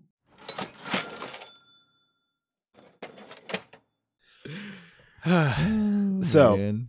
in this week's finance section, we read an amazing article from the amazing site mtgstocks.com. The article is called Weekly Winners. They talk about 3 to 5 cards that move up in price and 3 to 5 cards that move down in price. And this week, there is a little thing at the beginning quoted as sealed product. It says, before we get started, we are happy to announce that we are now indexing sealed product prices as well. There are 2 ways where you can see those. First, you can follow the sealed link in the navigation bar where you will be taken to an overview of sealed product we track. Second, you can see the products of a particular set when you are on a set page. If we have sealed products for this set, a tab called Sealed will be shown, and you will see what product will be tracked and viewed the details from there. So that's pretty cool that they got the ability to do sealed product in this manner now. But let's talk about these cards. First up, we have Violent Outburst. Green, red, 1 instant cascade. Creatures you control get +1/+0 until end of turn. This card has jumped up 219%, chilling at $3.61. But since Friday, it has moved up even more. The market price is about $4.55. Some people online are selling them for $5.25. Foil copies of Violent Outburst are about $20. Now, the main reason for this moving up in price comes to nobody's surprise is Shardless Agent Living End style decks. Cascading into a Living End or cascading into a Crashing Footfalls, because these decks are built to not have anything with a CMC 2 or less. One of the ways that they get around this is they have Fire and Ice, new card printed into Modern through Modern Horizons 2. Split cards actually have a CMC cost of both sides of the card combined. So if you would cascade and you would see a Fire and Ice, you would go buy it because it has a CMC of 4 and stuff. So, but they're able to have 2-drop spells, and some people also run like Bone Crusher or Brazen Borrower in there that gets through the Violent Outburst, but can do, the spell portions of them, the Stomp and the Petty Theft. So yeah, Living End is, as we talked about earlier, in the Modern challenges, shown up pretty well. Gabriel Nassif played a Teamer Living End deck on Moto, and it has a video here in the show or in the article, and I would recommend it. This deck looks good. Has, things like all the cycling cards that you would expect, and it has Waker of Waves, blue 5/7/7 whale, creatures your opponents control get -1/-go, and then you can pay blue 1, discard Waker of Waves, look at the top 2 cards of your library, put one in your hand and the other into your graveyard. So like this is just 2 mana, get things that you want. Put a card in your hand, put one of your bigs into the graveyard that you're then able to Living End out at another point. Next up in the weekly winners, we have Sanctum Prelate from Conspiracy 2. This card's jumped up 52%, now chilling at $61.50. Sanctum Prelate is white 1 human cleric. It's a 2/2. As Sanctum Prelate enters the battlefield, choose a number. Non-creature spells with converted mana cost equal to the chosen number can't be cast. This card has moved down, and in market prices, you can find them for about $42. Average price is around $51 that you can find out. But yeah, you can definitely get them around that $42. A foil price of Sanctum Prelate is $135. But if you really want this card, the buy box promos from Modern Horizons 2 are around $20. So don't worry about the conspiracy. But the buy box promo is a foil, so I mean, I guess you can see why people would rather have a non-foil than a foil. But this card recently got reprinted as a buy box promo, making it Modern legal. Sanctum Prelate is really strong when you can lock out a certain converted mana cost. Keep in mind that it affects you as well, but since these decks are usually very creature heavy, it probably doesn't impact you as much as your opponents. Sanctum Prelate sees play with other new cards from Modern Horizons 2, like Solitude, Cauldron Complete, and Sanctifier and Vac. There is a Death and Taxes list in this article that you can look at. JB, I'm assuming you were looking at this thing and saw it, and it's like, yeah, this is very stock Death and Taxes. Actually, it's not stock. It's one of the new green-white variants. It has an Oath of Nissa. Yep. There's 2 different styles. They're both running Noble Hierarchs, but the other green in them either comes down to Oath of Nissa, or they cut vials and run Coco. Interesting.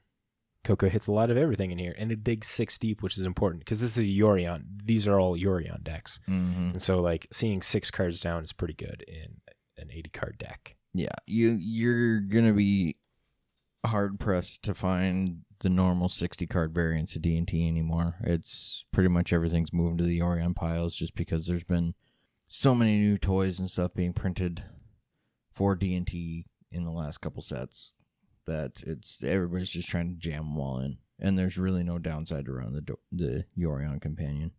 Right.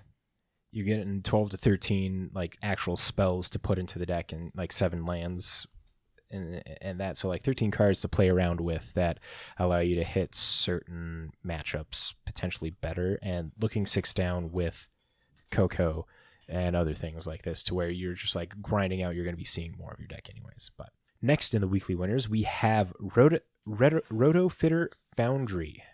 This is a 1-drop artifact. It has a couple abilities. You pay 3, untap, Rotofitter Foundry. You pay 2, tap it, create a 1/1 colorless servo artifact creature token. You pay 1, tap, sacrifice a servo, create a 1/1 colorless Thopter artifact creature token with flying, or you can tap it, Sacathopter, create a 4/4 colorless construct artifact creature token. The Foundry has jumped up 38%, now chilling at $26, but you can find them online still for about $22.60, around $30. This one does not have a foil printing because it's only been printed in Commander 18. So that is interesting to know. The reason why this is moving up in price is due to a legacy aggro affinity list where you have Thought Monitor, Esper Sentinel, and Nettlecyst as cards to just like churn out this affinity style deck. Along with Retrofitter Foundry, you see Lashiel Clockwork Scholar from... That's not Commander Legends. That's from the Commander 21 product, Alabu Ancient Witness, and Osgir the Reconstructor as well.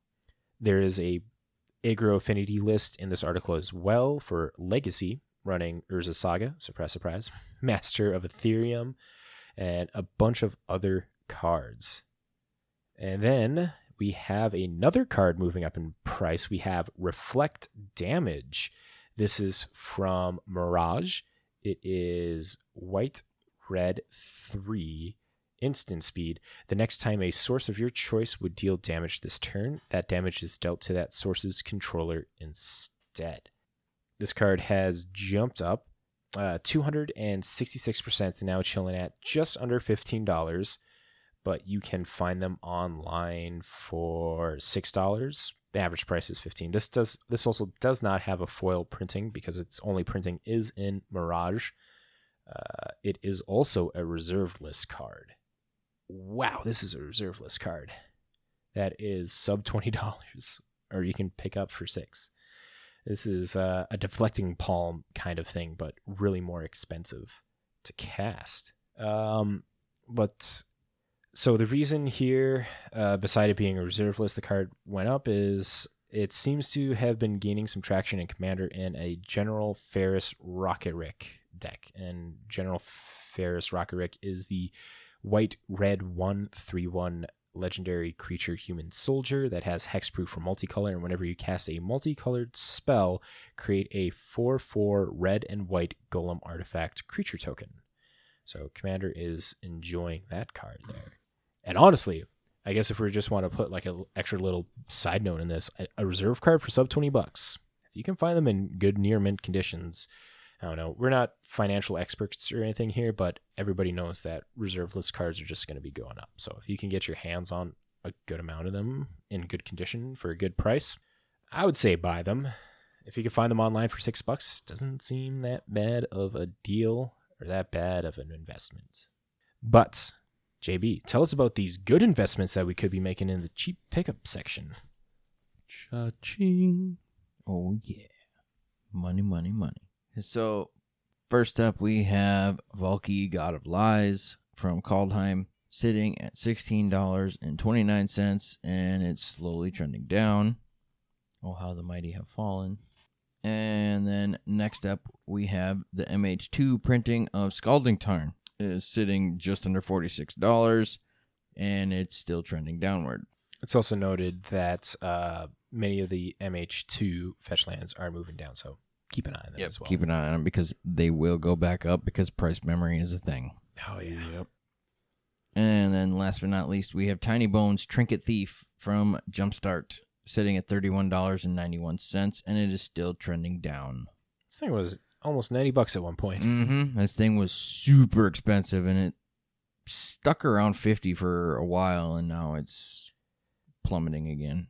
It's just like getting more Jumpstart out into the world, man. Like Allosaurus Shepherd moving down to $75. Are you saying if you print more cards, that means the prices of those cards go down?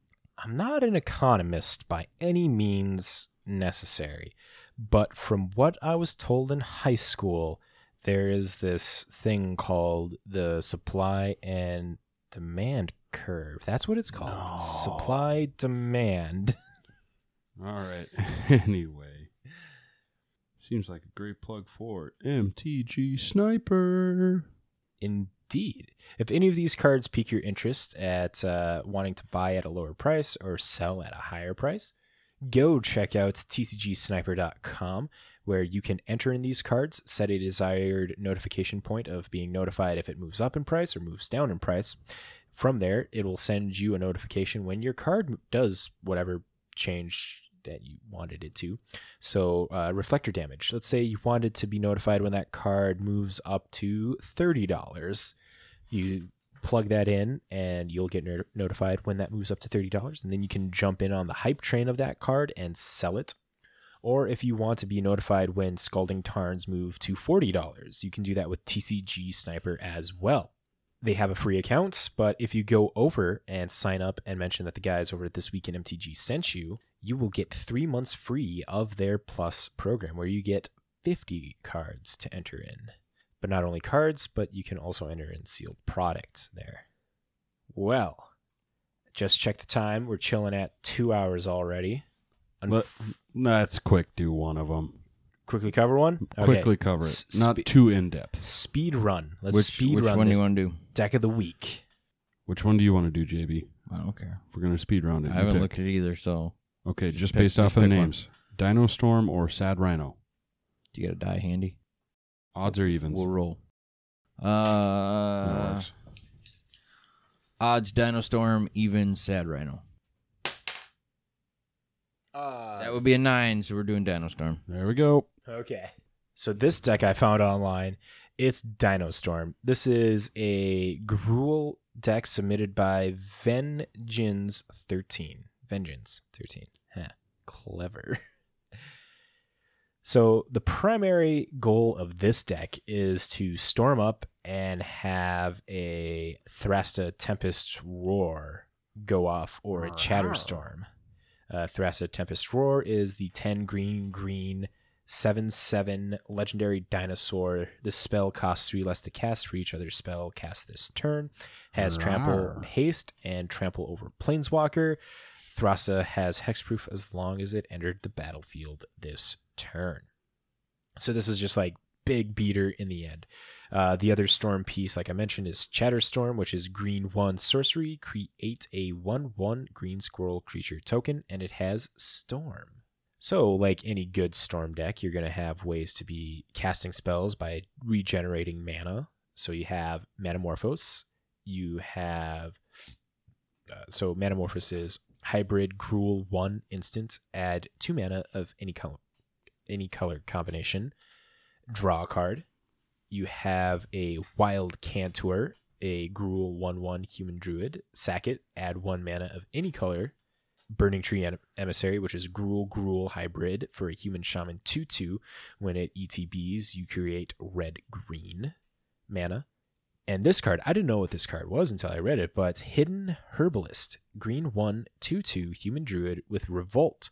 When Hidden Herbalist enters the battlefield, if a permanent you controlled left the battlefield this turn, add green to your mana. So those are like your ways to be getting more mana. But then there's also Utopia Sprawl, so that doubles up on your forests. Mishra's Bauble is a free storm count. It's 0 mana. You get an artifact, you sack it, look at the top card of target player's library. At the next upkeep, draw a card. Also in here, you got a couple free spells, like 2 Noxious Revival and a Gut Shot, which are Phyrexian mana to deal a damage to target creature or player, or to return a card from your graveyard to the top of your library. With Utopia Sprawl, there are a 4 of Arbor here, so that way you can untap your mana. Untap your Utopia Sprawl. Reckless Bushwhackers for red 2/1 Goblin Warrior ally. It has haste, and when it enters the battlefield, if its surge cost was paid, other creatures you control get +1/+1 and gain haste till end of turn.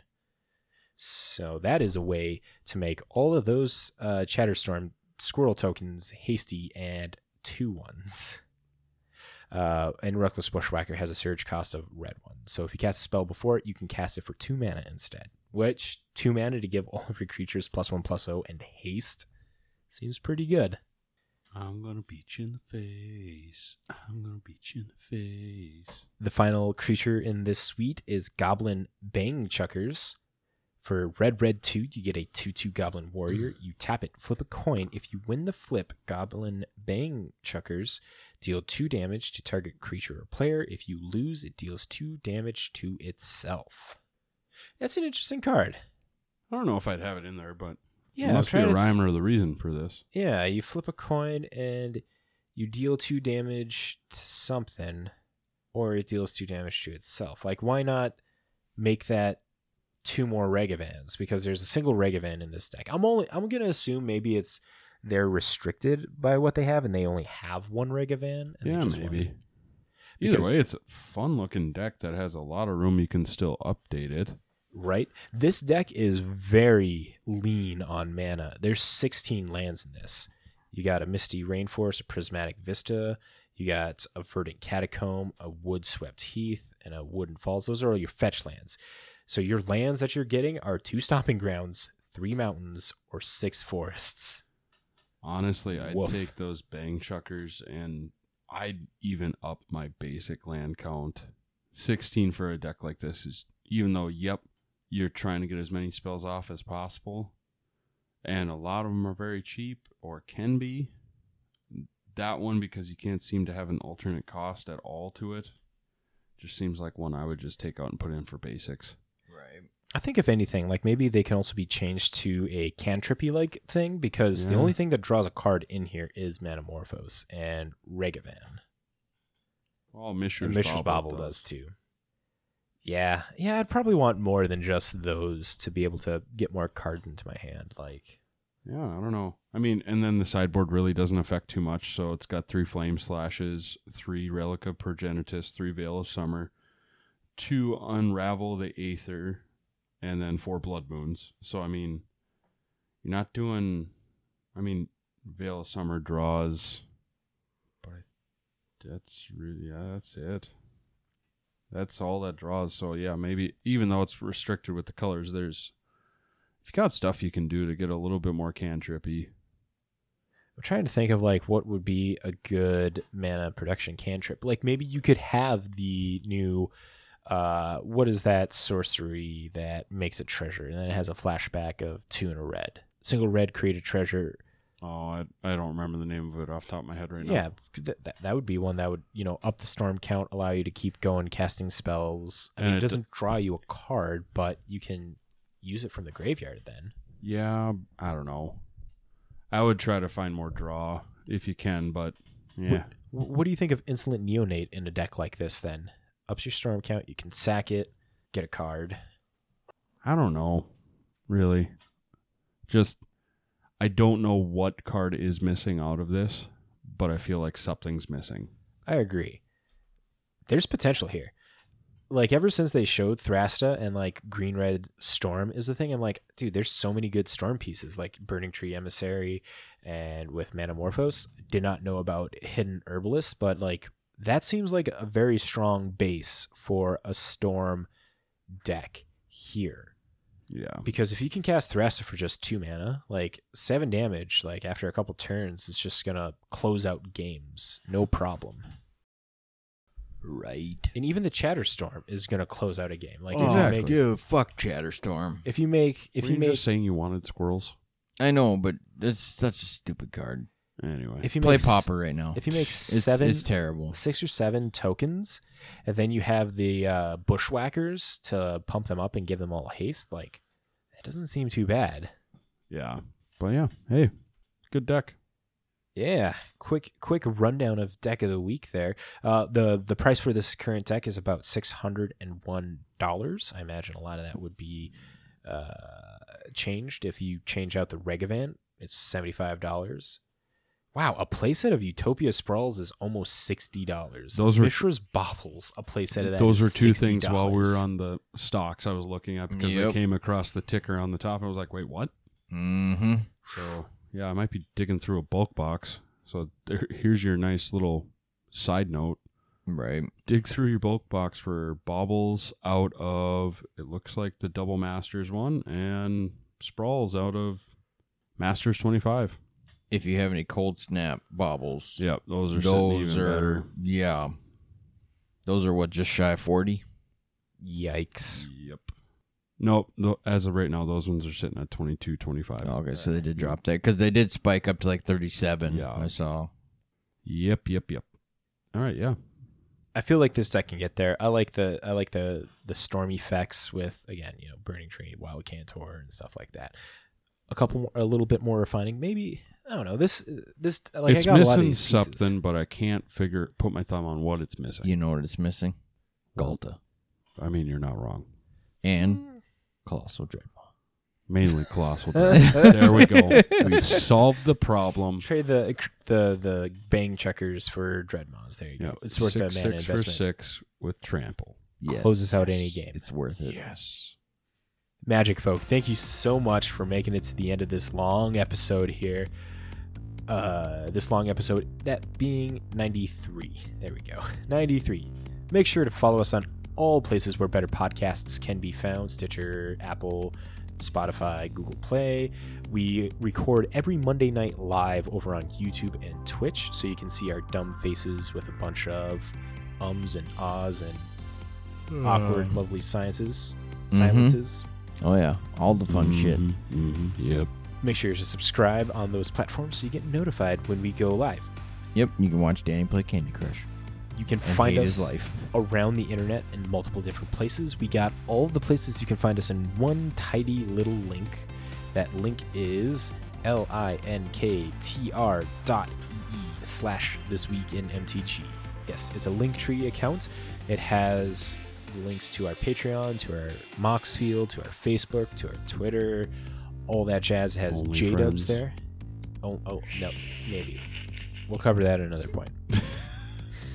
With Patreon here, just last reminder, 2 tiers. You get put into monthly drawings for cards. This next upcoming month's drawing is going to be for Modern Horizon Booster Pack and a Magic Rewards Ponder. Also, we have Patreon number goals.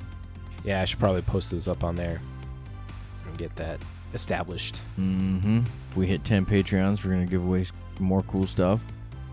And if we hit 20, we're going to do this. We're seriously going to do this. If we hit 20 Patreons, we'll do a win a box tournament. Let's see how that turns out. Thank you, patrons, for supporting us. It's great that you're doing it. You're all fucking crazy. And then finally, make sure to send some love over towards J-Dub Sports Cards and Gaming for all your Magic purchases. Now, do you guys got anything else you want to add to this? Yes, because the box you will win is going to be either Ixalan or Dragon's Maze. What a dick.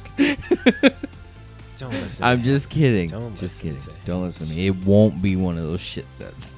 It'll be Born of the Gods. And with that, we'll catch you all next time. Peace out. Bye. You think? That's what I think the Charma sounds like. Oh my god. It's very feisty. Oh, beehive. Oh my god. Stop it. Stop it.